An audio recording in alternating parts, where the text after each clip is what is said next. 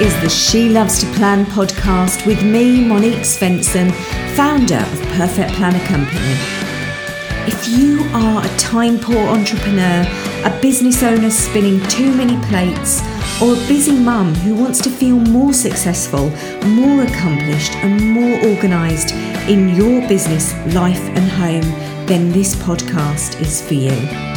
As a planning expert, I know that every goal needs a plan, and I'm here to show you how.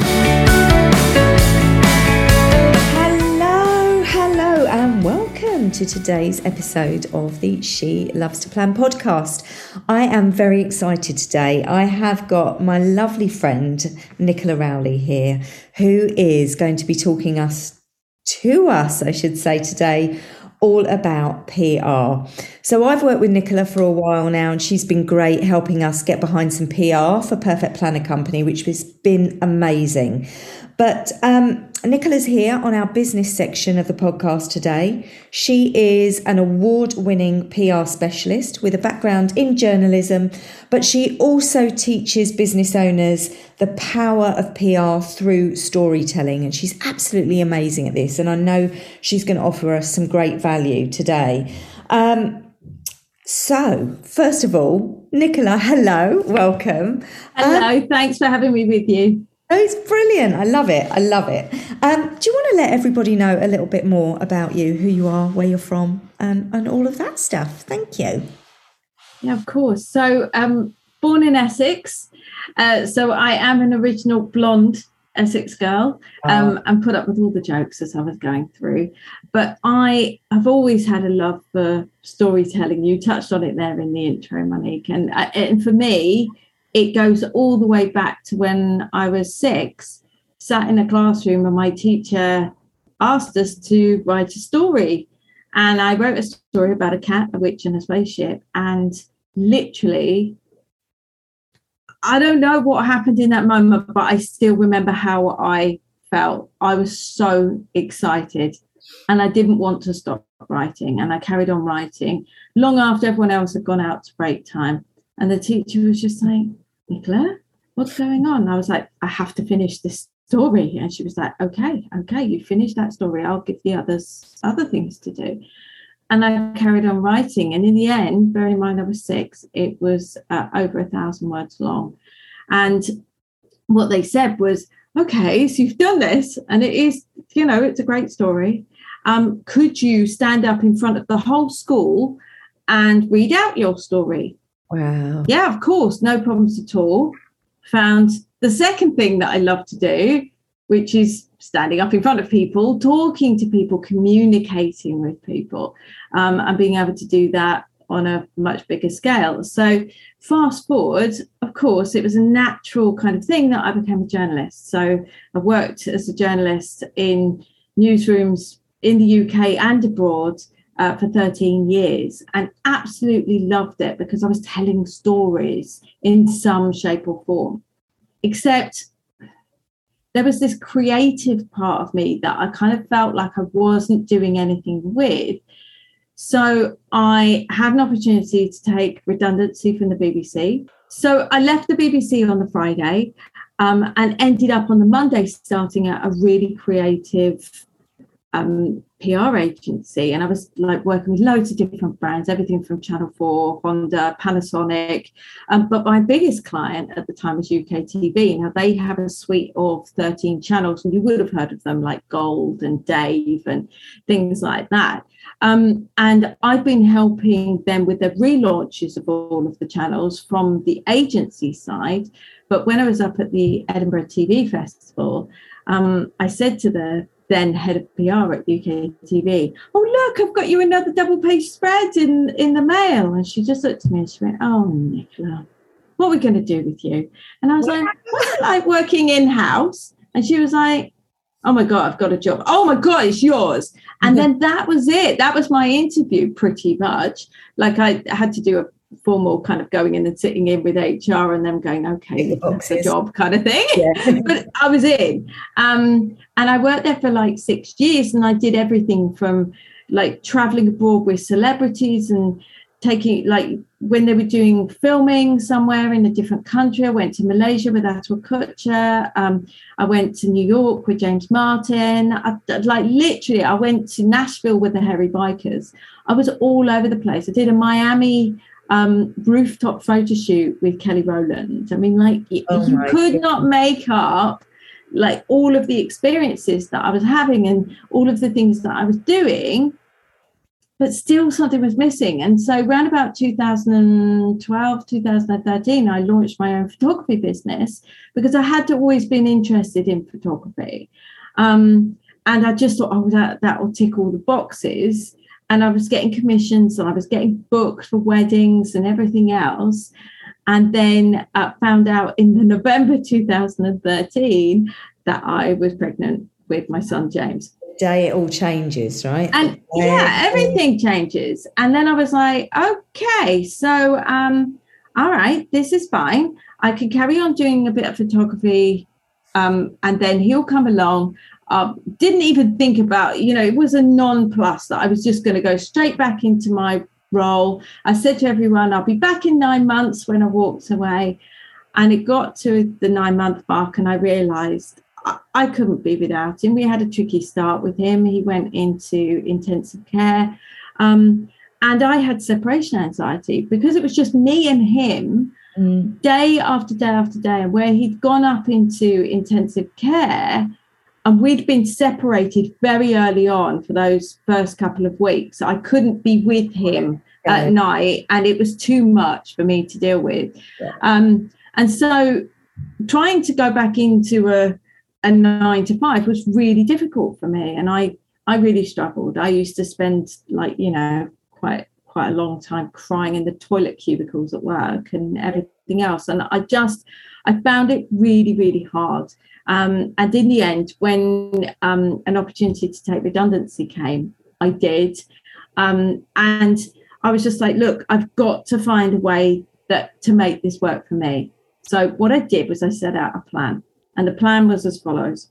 I'll take a year's contract somewhere because I'm not ready to give up on PR in the corporate sector just yet.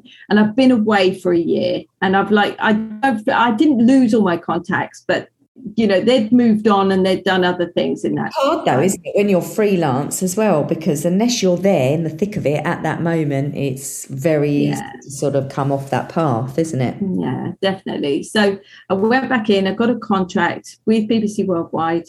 I said to them, right, okay, great. There's not much travel involved. They said, no. By this point, James is about 18 months old. Within 2 weeks, I'm overseeing the Stig doing circuits of a South African racetrack. A few weeks after that, I'm in the Middle East and I'm thinking, thank heavens it's only a year.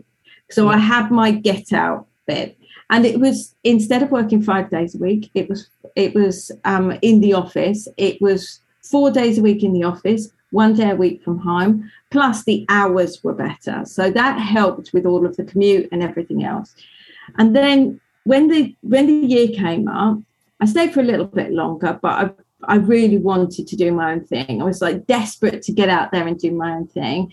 And an opportunity came up to go and work at Thorpe Park. And I was like, actually, it's 30 minutes down the road. They agreed to me working a 4-day week.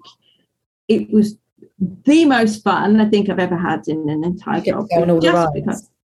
That's what everyone asks. I don't go upside down on a roller coaster. So Thorpe Park is possibly the worst place for me to be. Yeah. It's the scariest of them all, isn't it? Yeah, exactly. Whereas I just want to poodle around on all the kids' rides. Would have been perfect for Chessington, maybe, and Legoland, but maybe not Thorpe Park. So it was hilarious because I used to put all of the celebrities onto all of the rides that go upside down. And they'd be like, but you're coming on. I was like, no, I don't do upside down. And then they'd go off on the roller coaster and like we film them going off. And then they'd be like, I can't believe you just did that to me and you don't do it. But yeah, it kind of went from there really. And I took on the role knowing that in a year, my little boy was going to start school.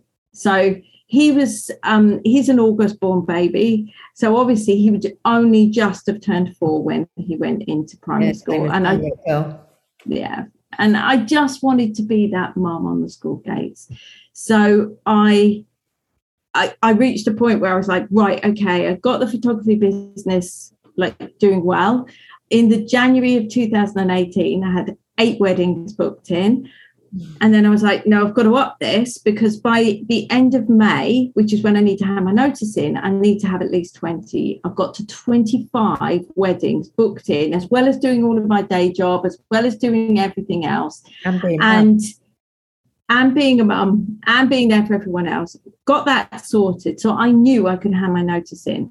And then they said to me, oh, could you just stay on for like a couple of months freelance for us? And I said what my rate was and my terms and everything else, and then I could help them get through Fright Nights 2018. So I did all of that, and I was freelancing for them. And another lady came to me and she said, could you help me out in my PR agency as well? And I was like, great, yeah, happy to do that. And weddings at the weekend, this is all good. It was all coming together and everything was great. I reached a point though with the weddings where I realised little one was in school Monday to Friday. He was around at weekends, and there I was going off and doing a wedding. It wasn't working. So my focus was back on the PR side of things, because that was working better and it was fitting in a lot better for me. And I think I'd chosen a couple of the wrong clients for the weddings. And it kind of put me off. I was just like, it's too much and I don't want to go down that road. So with the PR, it was all going really, really well. And then on the 31st of October 2018, I was on the set of This Morning with the guys from Thorpe Park, and all of the scare actors were on there. They did a big festival thing with Philip, and Alison Hammond was on there as well. And so Phil and Alison were on there. It was really good fun. And I got a text in the middle of it all saying, I'm really sorry, Nick, I can't afford to pay you anymore. And it was from the lady at the other agency, but that was the money that I'd been living off. And thankfully, I just put aside all of the money that I've been getting from Thorpe Park. So I had money to kind of actually survive. Nevertheless, it's a shock, and it's a shock. Yeah. And so you get to kind of like, October, end of October, going into November, December, no one's really hiring freelance PRs around that time. And so I'm faced with, okay, this is December. I haven't got a clue what I'm going to be doing. I wanted it to fit in, so I was there for my little boy, but I didn't know how it could work. And a conversation with the amazing Lisa Johnson, who's my business coach, and basically I was sat on the floor going, I don't know how I'm going to pay my mortgage. I have no idea what I'm going to do. And in that conversation, she just said to me, Nick, I've got you. And she has. She's been true to her word, and she's incredible. And it's gone from there. And she was just like, you need to do this. Why are you not doing this by yourself? And I was like, well, I needed to build up. And she was just like, no, enough. You can do this. You've worked in the media how long? And when I told her everything that I'd done, she was just like, Nick, come on, you can do this standing on your head. And I was like, okay, all right. Yeah, but I needed that push in the right direction, and for me to really have my back up against the wall before I would even think about doing it. I think sometimes we know, don't we? We know we can do this, but it just takes that sort of words of encouragement from somebody else to say, do you know what, just go out there and do it. And it's like the light bulb, the major aha moment that we have, that we go, oh God, yeah, I can actually do this. And I am more than capable. And look at where you are now. I mean, you are literally the PR person for all the entrepreneurs out there. Everybody's making their mark. And that's thanks to you and the work that you're doing. Just before I ask you some questions, you're an author as well, which I forgot to mention in the intro. And of course, you touched on that when you said that you wrote that story when you were 6 years old. And, you obviously had a love of writing. And that you went out and you wrote a children's book. Is that? Yeah. So the children's book, I was never going to write a children's book. I was never going to be a children's author. I was always going to write something that was more interesting for mums. I've still got that idea. That's still there. And I was going to do that on my maternity leave. And I'd always said to myself, right, you must write a book. You must do this, because it's something that was like, it was on my bucket list. Like, I had to do it.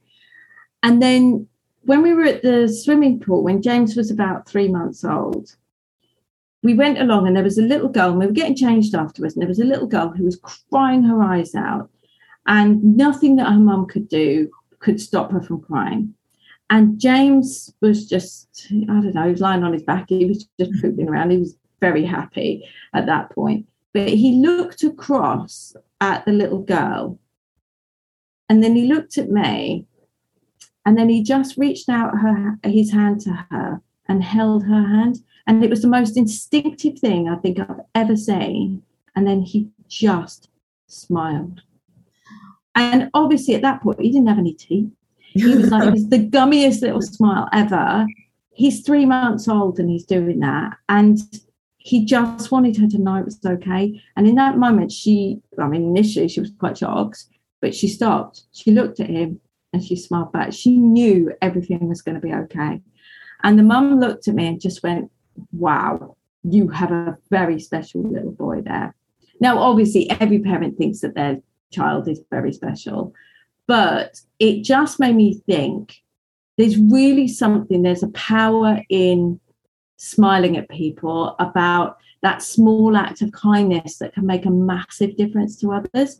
And that is how James and the Amazing Gift came about. So I went away, I thought about it for a bit, and I just thought, that's it. I'm going to write the story about James, this special little boy who has this amazing gift of his smile. And he did. The more that I then saw him and watched what he was doing all the time, first ever trip that we took on the train into London, he went round, like literally, he was sat in his seat and he looked at every single person in all of the seats, that in the kind of bank of seats that were near us, and he smiled at every single one until they smiled back. He didn't stop. It was like his little thing that he used to do. And it was just, and then in the end, everyone was talking and saying, oh my God, it's amazing. But everyone loved it. And it was a really special thing that he used to do. I don't think we get him doing it now, but now they're a bit older. It's like, oh, cringe, please don't do that. Exactly. But so that's how that started. And then at the time I was working with another business coach, and she was like, Nicola, I know you're doing the photography and everything else, but we keep coming back to the writing. I said, we'll always come back to the writing with me, because it's about storytelling. And that's what everything is about for me. And she was just like, okay, but where do we go with this? And I was like, I've written a book. And she was like, what are you doing with it? I was like, it's on my laptop. And she was like, right, publish it, put it out there, and go and promote it. You know how to promote things, go promote it. And so I did. And then it was featured. Loads of celebrities were talking about it. I was in the Daily Mirror, Woman and Home. I was all over the place, and I was just writing. I became a Huffington Post blogger. I blogged for places like Gransnet, talking about the importance of looking out for others and that kindness and what we need, and how we also need to have that intergenerational kind of relationship going on. It's so important to have the young with the elderly. And then from people's lives, that kind of thing can make so much difference, to people's lives, and it's wonderful. And then from there, I was very much like, I didn't really want to take the job at BBC Worldwide when that happened.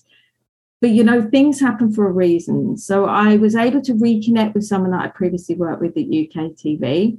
It just so happened that they also knew Dr. Ranj. So TV's Dr. Ranj agreed to meet with me. We talked about whether or not he would narrate the second book in the James and the series, and it became James and the Birthday Balloon. And I pretty much wrote it around Dr. Ranj, around again, a small act of kindness where it's between friends. But then part of the proceeds of the sales could go to the London Evelina Children's Hospital as well. And then Dr. Ange would come on board, and he narrated the audiobook version for me, which was amazing. Wow. But then when my dad sadly passed away in 2016, it kind of concentrated my mind on the character that he'd created for me when I was 9. So it was a wizard called Mug the Wumph, and he told this fantastical kind of story and everything else over the course of a week, I think it was. And I was like, you've got to write this all down, Dad. You've got to do it. And he was like, yeah, I will. But first of all, you've got to draw me a picture of what you think Mug the Wumph looks like. Now, that picture stayed on our garage wall for years. Wow. And he never, ever wrote it down. Now, we all know life gets in the way, right? We all know that it's possible to let our dreams get derailed by other things, by the day-to-day busyness of everything. And that's what happened with my dad. He was very much like, I'll do that. I will get round to it, but he never did. So in memory of him, I wrote my version of the story. And there are an awful lot, if you know, like me, really, really well, you'll be able to see there are just so many like things that actually happened to me as a child that were actually written into that book as an homage to him, basically. Great lesson there, isn't there, to stop putting things off. If you really want to go out there and do something, you've got to go out there and do it, because we don't know. We don't know what's around the corner. I'm not going to bring this down at all, the energy of the podcast, but it just, it is a lesson to us to say, just go out there and do it. You want to do something, what is the worst going to happen? Just go. Definitely. And I've always been that kind of person. I've always been like very much, someone was saying to me the other day, the reason they want to work with me is that I'm a real go-getter. I'm the sort of person that doesn't allow things to stand in my way. I'll kind of find a way to get around them until I get to the end kind of goal. And then, of course, obviously, now that I've launched the NJRPR, the communications agency, I was debating, do I write a book about PR? And then I was really worried that it was going to end up being like this really dry book about PR, because so many books are like, they're very kind of like, this is what you need to do and this is how you need to do it. And I was just like, no, I don't want it to be like that. I want it to be something that people will pick up, put down, would read kind of stories in there that would make them think that, yes, it's possible for them too. And so I finally bit the bullet, wrote the book in the space of a week, which kind of scares quite a lot of people. Wow. And then, on a retreat, while I was away on a retreat, and I think it scared the people more on the retreat than anything else. So what I had done is, and I always advocate this, if you're ever writing a book or you've got a big thing that you need to write, I use a thing called Otter. And then I literally record my voice of what I want to say. And then I had an outline. So I already had that when I went to Croatia. But when we arrived, I turned up with a brand new laptop, bought purposefully because I knew that I was going to sit there and write. And sure, I could have hung out around the pool for like days on end and everything else. But I chose to take 3-hour blocks or 2-hour blocks out of the additional time that I had. Bearing in mind, obviously, I'm a mum and we've got a puppy as well, and it's busy at this end, and I knew I wouldn't get time like this again. I owed it to myself to do that. So I literally, over the course of that week, I wrote the entire book. Wow. And got it done. It's amazing. That just goes to show, if you want to do something like that. I mean, I always try, if I'm, it's email sequences or launch sequences or anything like that you've got to do, you've got to kind of distance yourself, because when you've got all those distractions around you, it is impossible to kind of really like focus on it and get it done. And also when you're on a retreat, you're in that zone, aren't you? You're completely focused on business, which is amazing.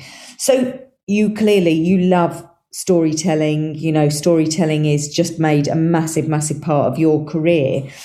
So for people out there that are thinking, actually, do you know what? I really feel like I've got this amazing product. I've got a service that I want to share. And they want to get into the realms of PR. They want to sort of be seen, be visible, be known as the expert in their field. How can they go out there? How can they how can they pull their story really into what it is that they do and get known for what they do? So the very first thing that I did, but bear in mind that obviously I've brought out 3 of my own books. So I've had to be able to, as products, be able to tell people that they've been out there, because otherwise no one's going to read books. And so this is exactly where I was right at the very beginning. And the number one thing you've got to do is you've got to have an audience, because you've got to have people that are going to read or buy your products or invest in whatever it is that you do. So you need to have that audience so that you can take them on that journey with you, get them on board as soon as you can. You could build the audience, but you could just keep talking to them, keep taking them along the kind of journey with you. And that's what I did as an author. So very much as soon as I became a Huffington Post blogger, I'd share the blogs with them, of course, but I'd also tell them what it meant to me to become a Huffington Post blogger and what were their takeaways from the pieces that I was writing. And I also started following. I sat down one weekend and I began on Twitter, and I remember 0 followers, 0 audience, and just sat there as a concerted effort while James was having his nap time. And I just went through and I got up to 120 followers by the end of that weekend. And that was literally reaching out to people, following, going in, speaking to them, saying, oh my gosh, that's amazing what you're doing, love what you're doing, and all the rest of it. And finding all the people that were mummy bloggers. So find your audience, find the people that are influencers of a certain level within your field. So I was looking at people at the time, obviously I was just starting out. So I was looking for someone with followings of around 3,000. But now if I was to do it, I would always look around about 5,000 plus. Yeah. And then what I did was I followed them, I made connections with them, and then I'd message them and I'd say, is it something you'd be interested in doing? Would you review my book for me? Is it would you be up for this? Are you doing any gift guides or anything like that? And I got a lot of traction through doing that. There is also a really great site called Bloggers Required. So I went onto there and posted out what I was looking for. And then people came back to me that way as well. And again, you can specify the number of followers and all the rest of it. And then I just carried on making connections. And then the icing on the cake was the PR side of things. So the PR side of things was writing a press release, first of all, going out to my local radio station and telling them, this is what I've done. Would you be interested in having me as a guest? Going to local magazines saying, this is what I've done. Would you be interested in this? And I got featured in the local media, in my local paper, and I got featured in the on the radio a couple of times on the BBC Surrey, which was very bizarre because I was actually going back into the booth where a few years previously I'd sat and read the news. I've been doing all of my kind of things when I was a journalist. I used to sit there and read the news in that room, and there I was going on and being a guest. So it was like complete turning the tables. Yeah, it was really interesting. Funnily enough, nothing had actually changed that much. When I went back in, I was like, this is exactly the same. Familiar, isn't it? Yeah. Yeah. And then I realized I did go out to initially I went to another PR, and I was like, can you help me? And she was just like, well, I don't really have book experience. And the reason that I'd gone to them in the first place was because I didn't have experience in PR in terms of books, and I thought that's what I needed. But she seemed really great and everything else. I ended up spending a lot of money and didn't get anything. And then I was just like, Nick, no one's going to know about this. You can give up now or you can keep going. And that sheer grit and determination kicked in. And so what I started doing was looking at all of my contacts, and I went through them one by one by one. At the same time, I was ringing up bookstores, independent bookstores, and saying, can I come in? Can I show you my new book? Any chance that I could do a book signing? And I harassed, and I mean harassed, like I went in a really lovely way, but I went into my local Waterstone store and I said, hey, I've got this. Is it something you might be interested in? Couldn't get the manager for love and money. And when I eventually did, he said, all right, you've been very persistent in getting me. I know you've been persistent. You've been in about 4 times. We'll give you a signing. Let's see how it goes. I can't even begin to tell you the power of social media, especially when it comes to local communities. So it's really important. So you've built that audience, you're going out, you're using PR as well as building up that audience and everything else. And just keep going, just keep talking to people about the experiences that you have along the way. Because someone came along to that book signing and she ran for half an hour to get to that book signing because she thought she was going to miss me, and she was a teacher from a local school. Which was the other thing that I then also started doing, was entering like independent book awards, but then also doing school visits, because that's where you can make money. So all the time I was thinking, how can I generate income from doing this? Because this week alone, I've spoken to 2 people who are so passionate about being authors, and yet they haven't thought about how they can actually maximize what it is they're doing. They're just looking at, I've got the book, I just want to write this That's book. not it. Yeah. And once it's done, isn't it? But it's not. Yeah. Your work begins once the book is published. Absolutely. And that's what people fail to realize. So like for the PR book, for instance, obviously when I wanted to promote that, it's really quite hard to get international media talking about PR, because like who's going to want to open up a magazine and be like PR unless you're in business and you want to promote what it is you do so you can go on and impact others. It's quite a difficult thing to do. So this is where strategic storytelling, and it has to be strategically done, this is where it comes into its own. So when you wrap something up into a story, instantly it becomes much more interesting. And that's where you can end up having much deeper emotional connections with other people. So for the book, when I was bringing it out, there was a double page spread in Woman's Own talking about how I just had my son. I was never going to have any other children. And that was a choice that I'd made because it had been quite a traumatic experience anyway, just even like getting pregnant, going through the whole thing, and obviously with all the stuff with the intensive care side of things. So we had this double page spread.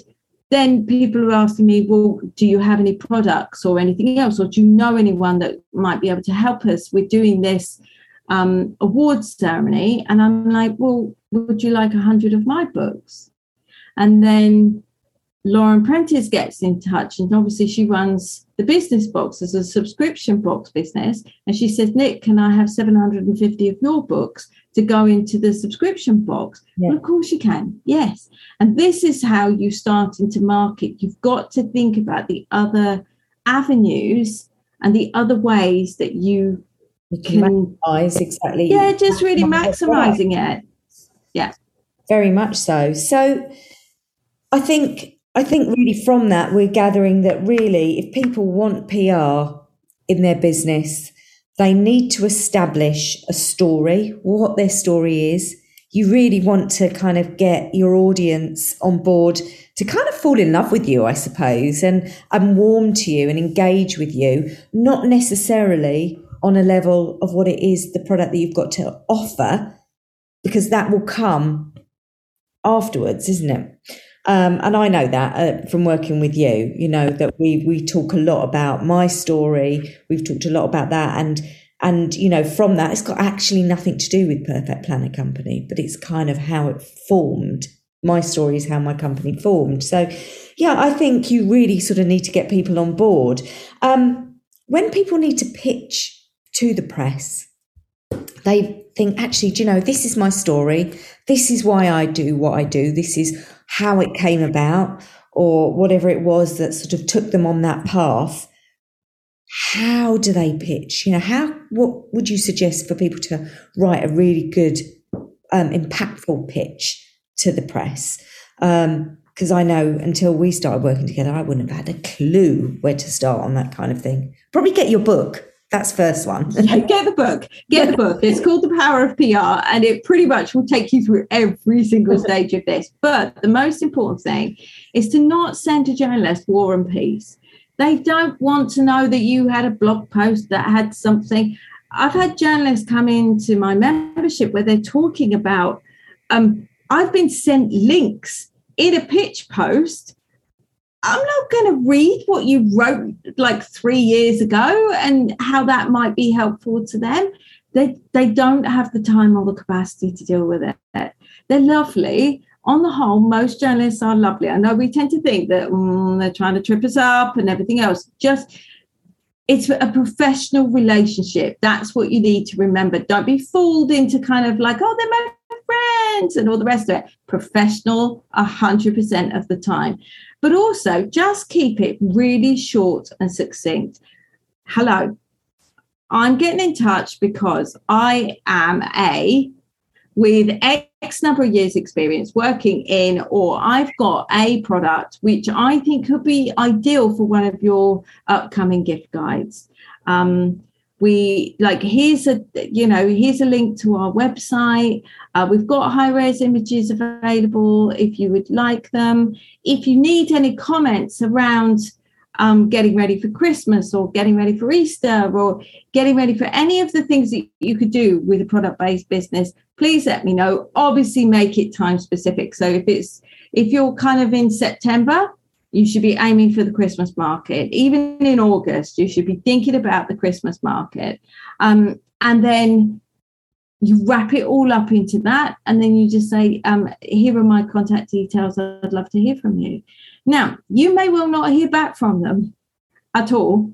However, 2 months down the line, when they're on deadline, they'll have filed you away somewhere and then they'll suddenly come back to you. In 2 hours, I need someone that can give me 10 top tips about how to do X, Y, Z. And if that's coming from a national journalist, you have to drop everything and make that happen. And then go back to them so that they've got it. Make sure that you get like a link through to your website. It's really important that you get that as much as possible. Some places won't do it, but online, on the whole, they will link through to your website.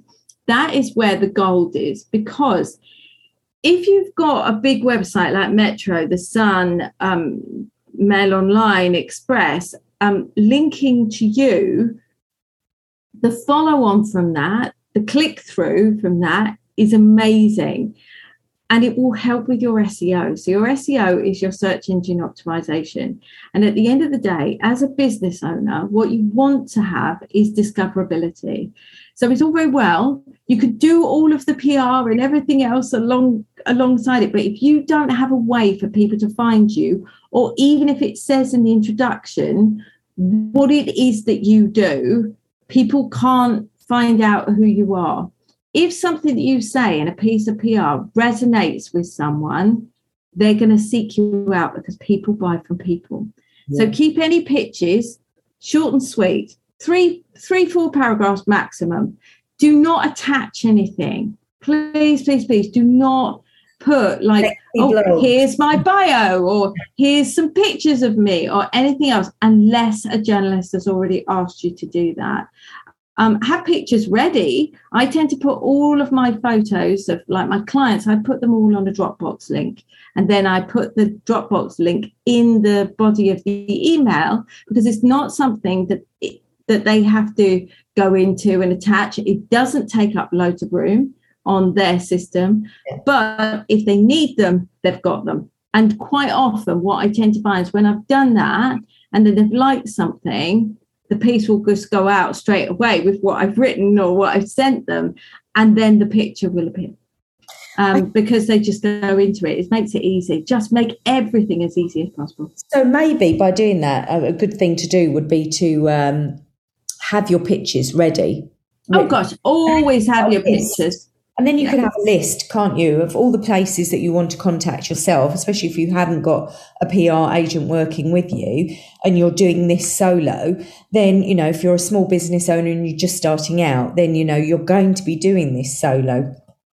But get everything written out, have your list of where you want to attack, essentially, and your pictures written out, and then make it part of your plan and your strategy. Every couple of days, I'm going to email 3 people and just keep it going, because eventually somebody's going to take you up on what you have to offer. The one thing to say is you have to, if you're doing it strategically, you have to be aware of where your ideal clients are hanging out. So don't just randomly go off to, I must be in this magazine because I've always loved it. If your ideal clients aren't there, it's a bit of a wasted opportunity. It might be a bit of an ego boost for you, and I get it. Sometimes it's nice to have that amazing title, but if your ideal clients on the whole aren't there, head to where they are, the kind of things that they would be reading, watching, listening to, all of those kind of things. And then what you need to do is actually listen to, read, watch, whatever it is, those publications. You've got to do that research, because you will be able to see how your story can fit in to that publication. And that means that when you do put forward that pitch, you can say to them, I've seen that you've got this section on XYZ. I think my story would fit perfectly there.